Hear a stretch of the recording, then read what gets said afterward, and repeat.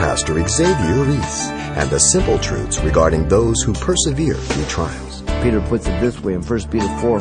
If you are reproached for the name of Christ, blessed are you, for the Spirit of glory and of God rests on you. On their part, he's blasphemed, but on your part, he is glorified. So the blessedness of the man who knows God has nothing to do with the circumstance or situation, but it has to do with his relationship and dependency on God.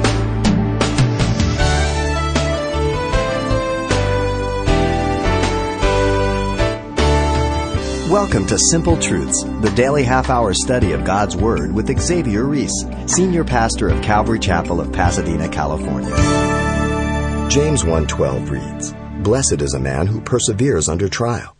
Like the promises of Beatitudes in the Sermon on the Mount, the outcome is not a wish or mere hopeful benediction. It's a simple statement of fact. The man who endures under trial is blessed. Literally, he is happy. Why?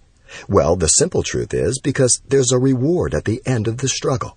Pastor Xavier has been leading us through a verse-by-verse study of James chapter 1, and today we'll learn of a reward for the lover of God of literally eternal worth. Let's listen. In James chapter 1, verse 12, the message is entitled, Tried and True. Notice James declared a determined conclusion about the faith of the believer being tested. Listen to him again. Blessed is the man who endures temptation. The verse looks back to what precedes, verse 2 through 11. The counting of all joy is to be when we fall into various trials, verse 2. The understanding being that the testing of our faith produces patience, verse 3. The personal commitment is to let patience have its perfect work in order to be complete in our spiritual growth, development, and maturity in Christ, lacking nothing, verse 4. The need of wisdom is to drive man to petition God constantly, verse 5. And the impartation of wisdom is to the man asking in faith without doubting. The double-minded man receives no wisdom, being unstable in character, verse 6 and 8. And the poor and the rich are both subject to the testing of their faith, being mortal beings, verse 9 and 11. Now, verse 12, as we will see, deals with persevering through various trials. Notice James declared that the lifeful state of the person who has been victorious through the testing of their faith. Again, blessed is the man who endures temptations. The spiritual condition of the individual is to be blessed. The word blessed, here in the Greek, as James is using it, means happy, in its very basic root form. This happiness is not like the happiness of the world that is conditioned or based on what one possesses, things, who they know, or emotions. This happiness is, again, based on the spiritual relationship to God in one's ongoing spiritual growth, development, and maturity. He's talking about the person who's going through trials. This is the man who does not give up when confronted with trying situations, but rather remains strong in faith, stable, steadfast in devotion and dependency on God. This blessedness is in the fullness of joy. In 1 John chapter 1, verse 3 and 4 tells us that we have fellowship with the Father, with the Son. In this, our joy is full. Listen to Peter. 1 Peter 3:14 says, "But even if you should suffer for righteousness' sake, you are blessed, and do not be afraid of their threats, nor be troubled." 1 Peter 4:14, "If you are reproached for the name of Christ, blessed are you, for the Spirit of glory and of God rests on you. On their part, he's blasphemed, but on your part, he is glorified."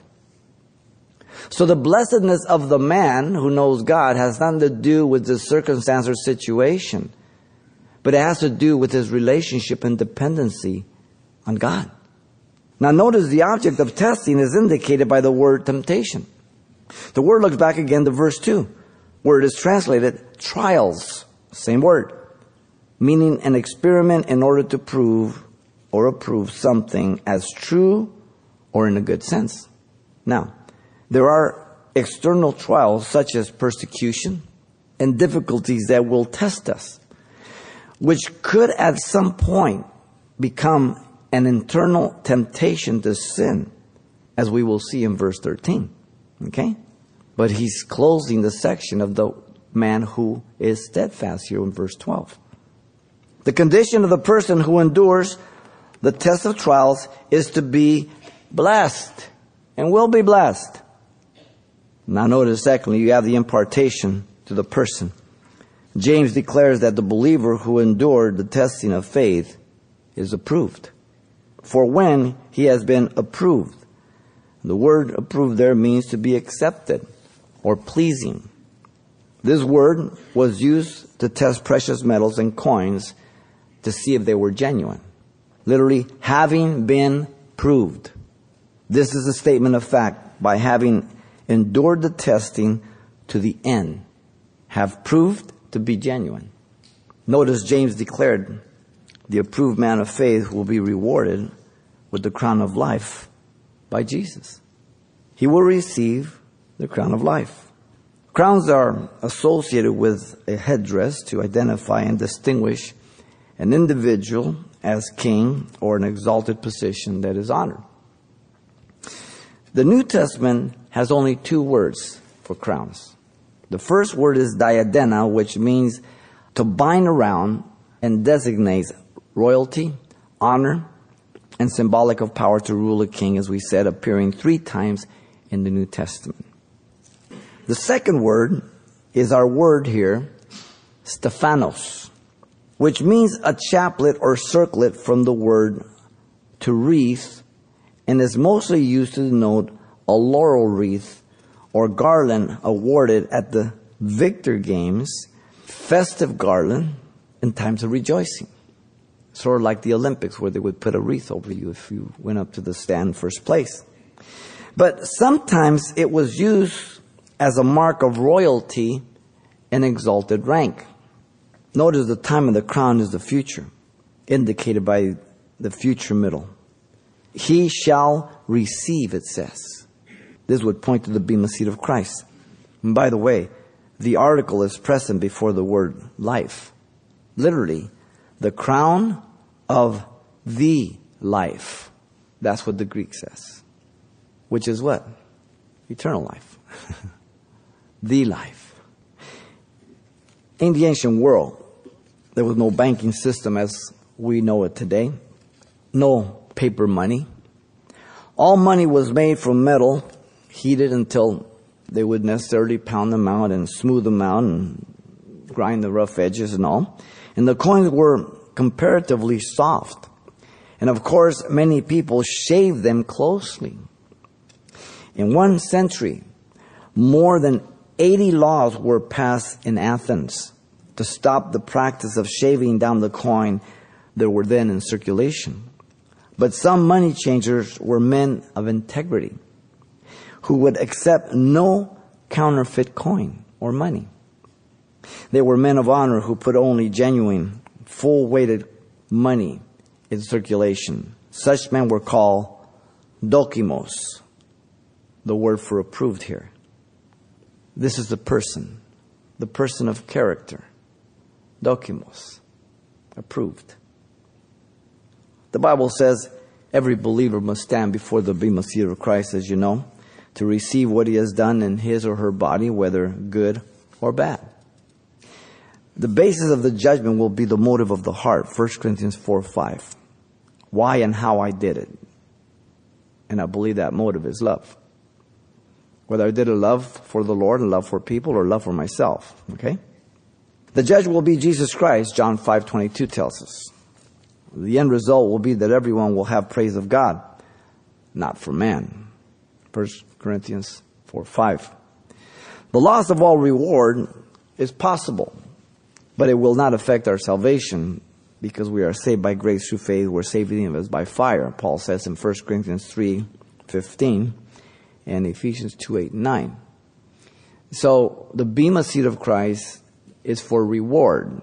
Why we did what we did and how did we do it? Was it for others and God or for ourselves? There are 5 crowns, as I mentioned, recorded in the New Testament to be given to the believer. There is the incorruptible crown in 1 Corinthians 9:24-27. The incorruptible crown is for those who are obedient, disciplined, and deny their flesh.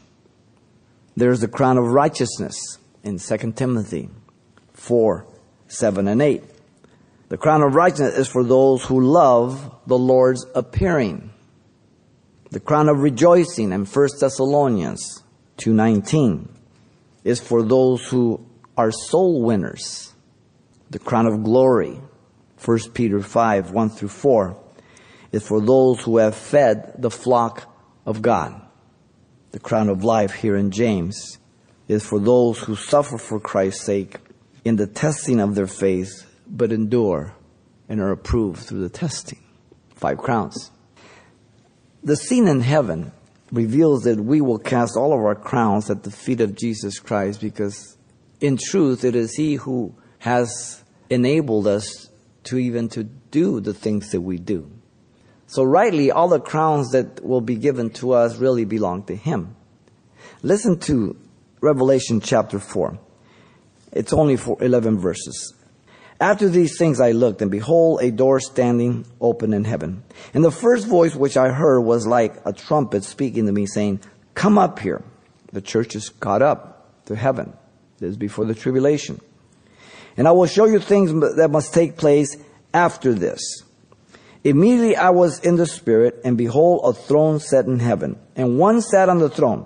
And he who sat there was like a jasper and a sardis stone in appearance.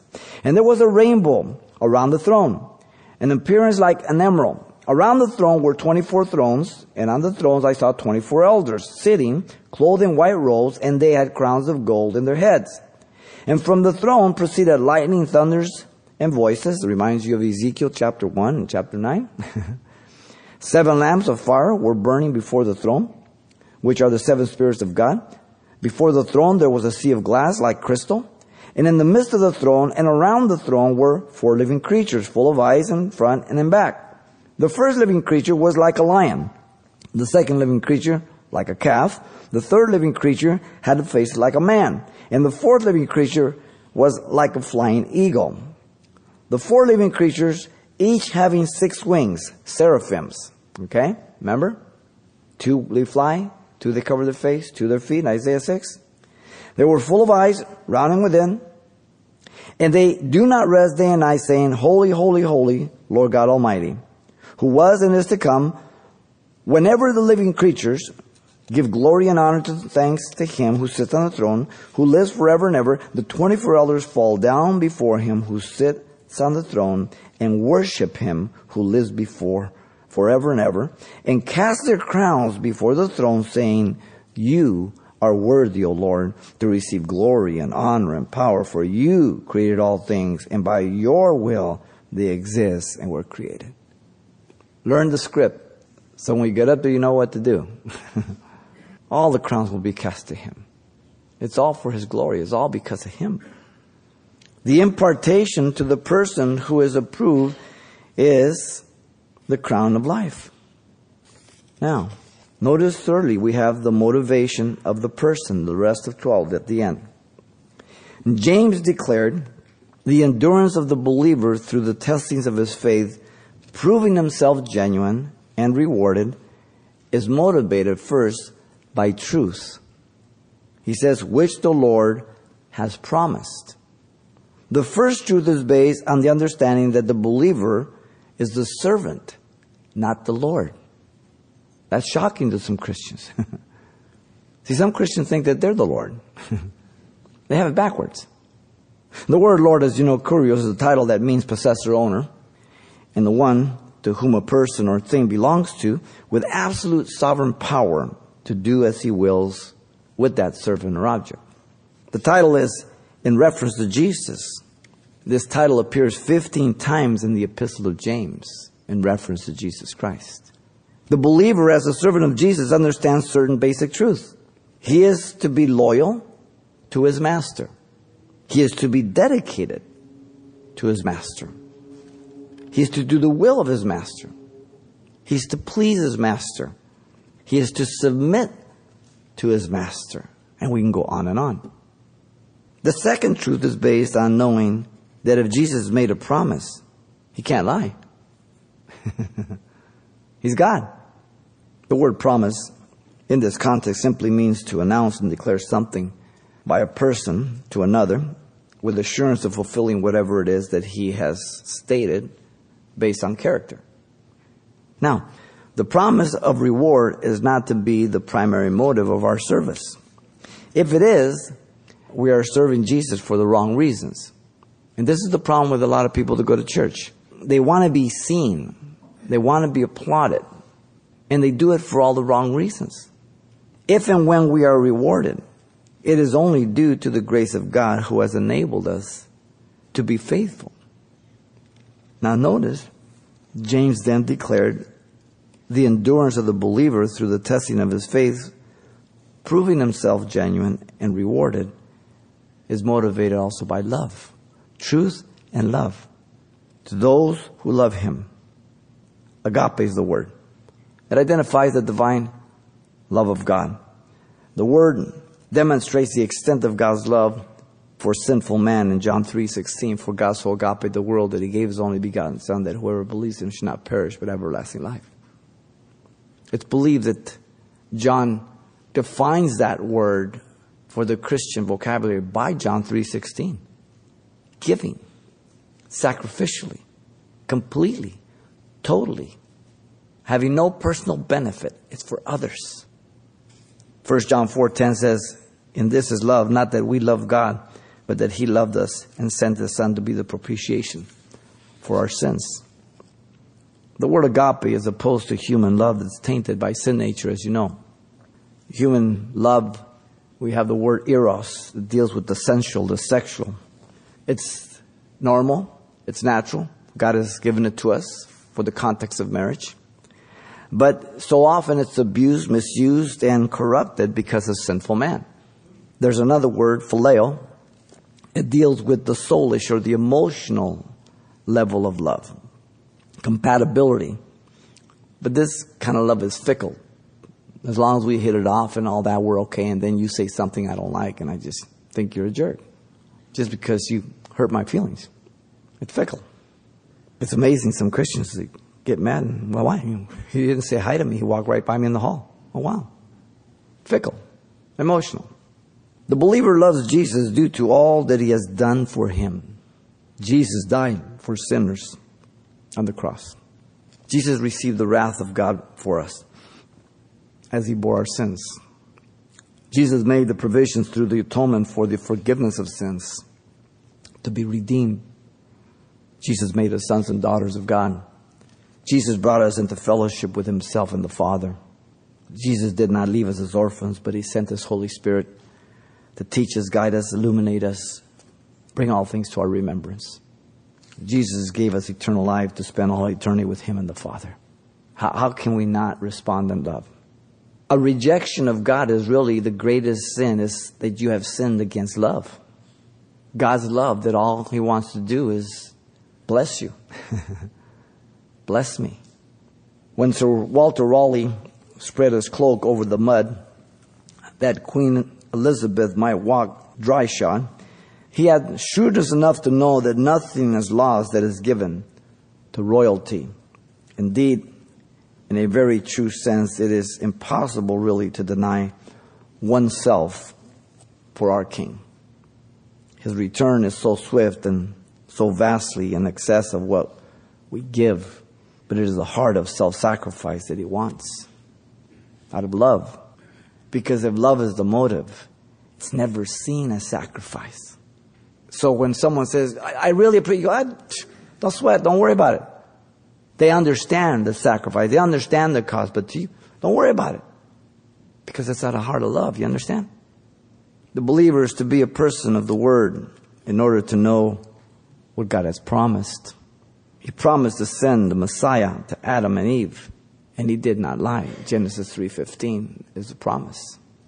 He promised the Messiah would come through Abraham, Genesis 15, and he did. He promised the Messiah would come through the line of David, and he did. 2 Samuel 7:12-16. He promised he would rise from the dead, and he did. All the Gospels recorded. At the end, Acts 2:23-24, reminds the crowd. It's the cornerstone of the gospel. He rose from the dead. The message of Jesus to the 7 churches gives us 7 promises to the overcomers. Revelation 2:7, the church of Ephesus, it is to eat of the tree of life which is in the midst of the paradise of God. Revelation 2:11, to the church of Smyrna, it is to not be hurt of the second death. To the church of Pergamos in Revelation 2:17, it is to give some of the hidden manna to eat in a white stone with a name written which no one knows except him who receives it. Revelation 2:26, the church of Thyatira is to have power over the nations. Of course, he's talking about the kingdom age. Revelation 3:5, the church of Sardis is to be clothed in white garments and not blot out his name out of the book of life, but confess him before the Father and the angels. In Revelation 3:12, to the church of Philadelphia, it is to make him a pillar in the temple of God and write the name of God in the holy city of God, the New Jerusalem. Lastly, Revelation 3:21, the church of Laodicea, it is to sit with him on his throne. Great promises. You see, the believer loves God in response to his love demonstrated at the cross. The believer demonstrates his love for Jesus by his or her life, how we live. The believer demonstrates his love for Jesus by his or her words. Our vocabulary changes, how we express ourselves.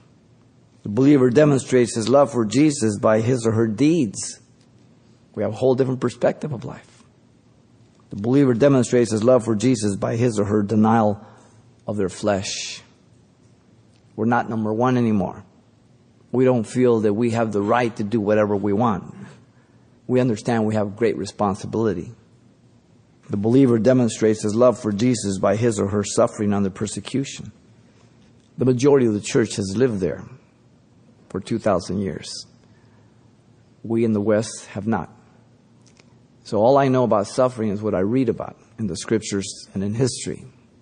The believer demonstrates his love for Jesus by his or her fighting the good warfare. We love him because he first loved us, 1 John 4:19 said. He initiated. My little children, let us not love in word or in tongue, but in deed and in truth, 1 John 3:18.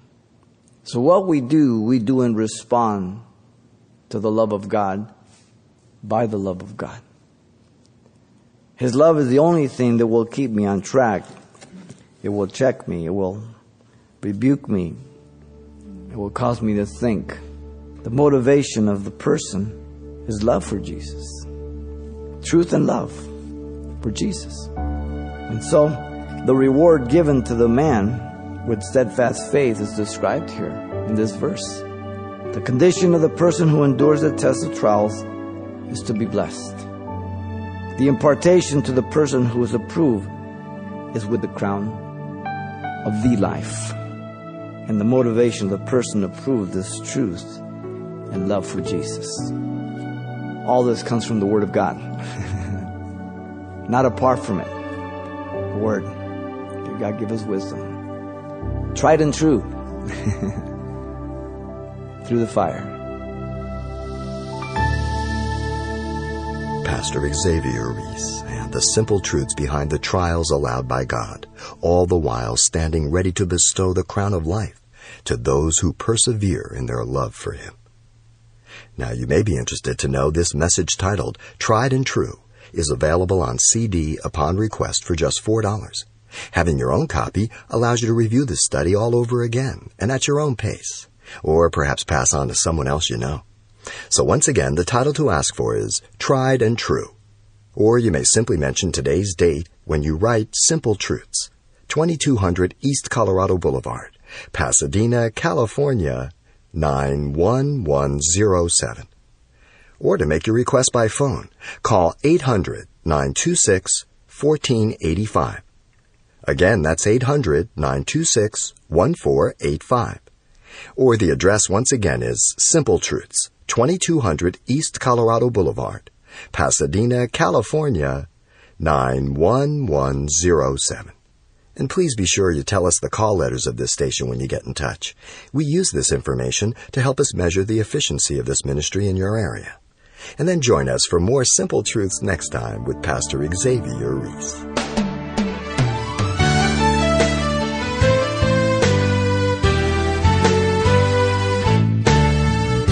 Simple Truths with Pastor Xavier Reese, a daily half-hour broadcast, is a radio ministry of Calvary Chapel of Pasadena, California. www.calvarychapelpasadena.com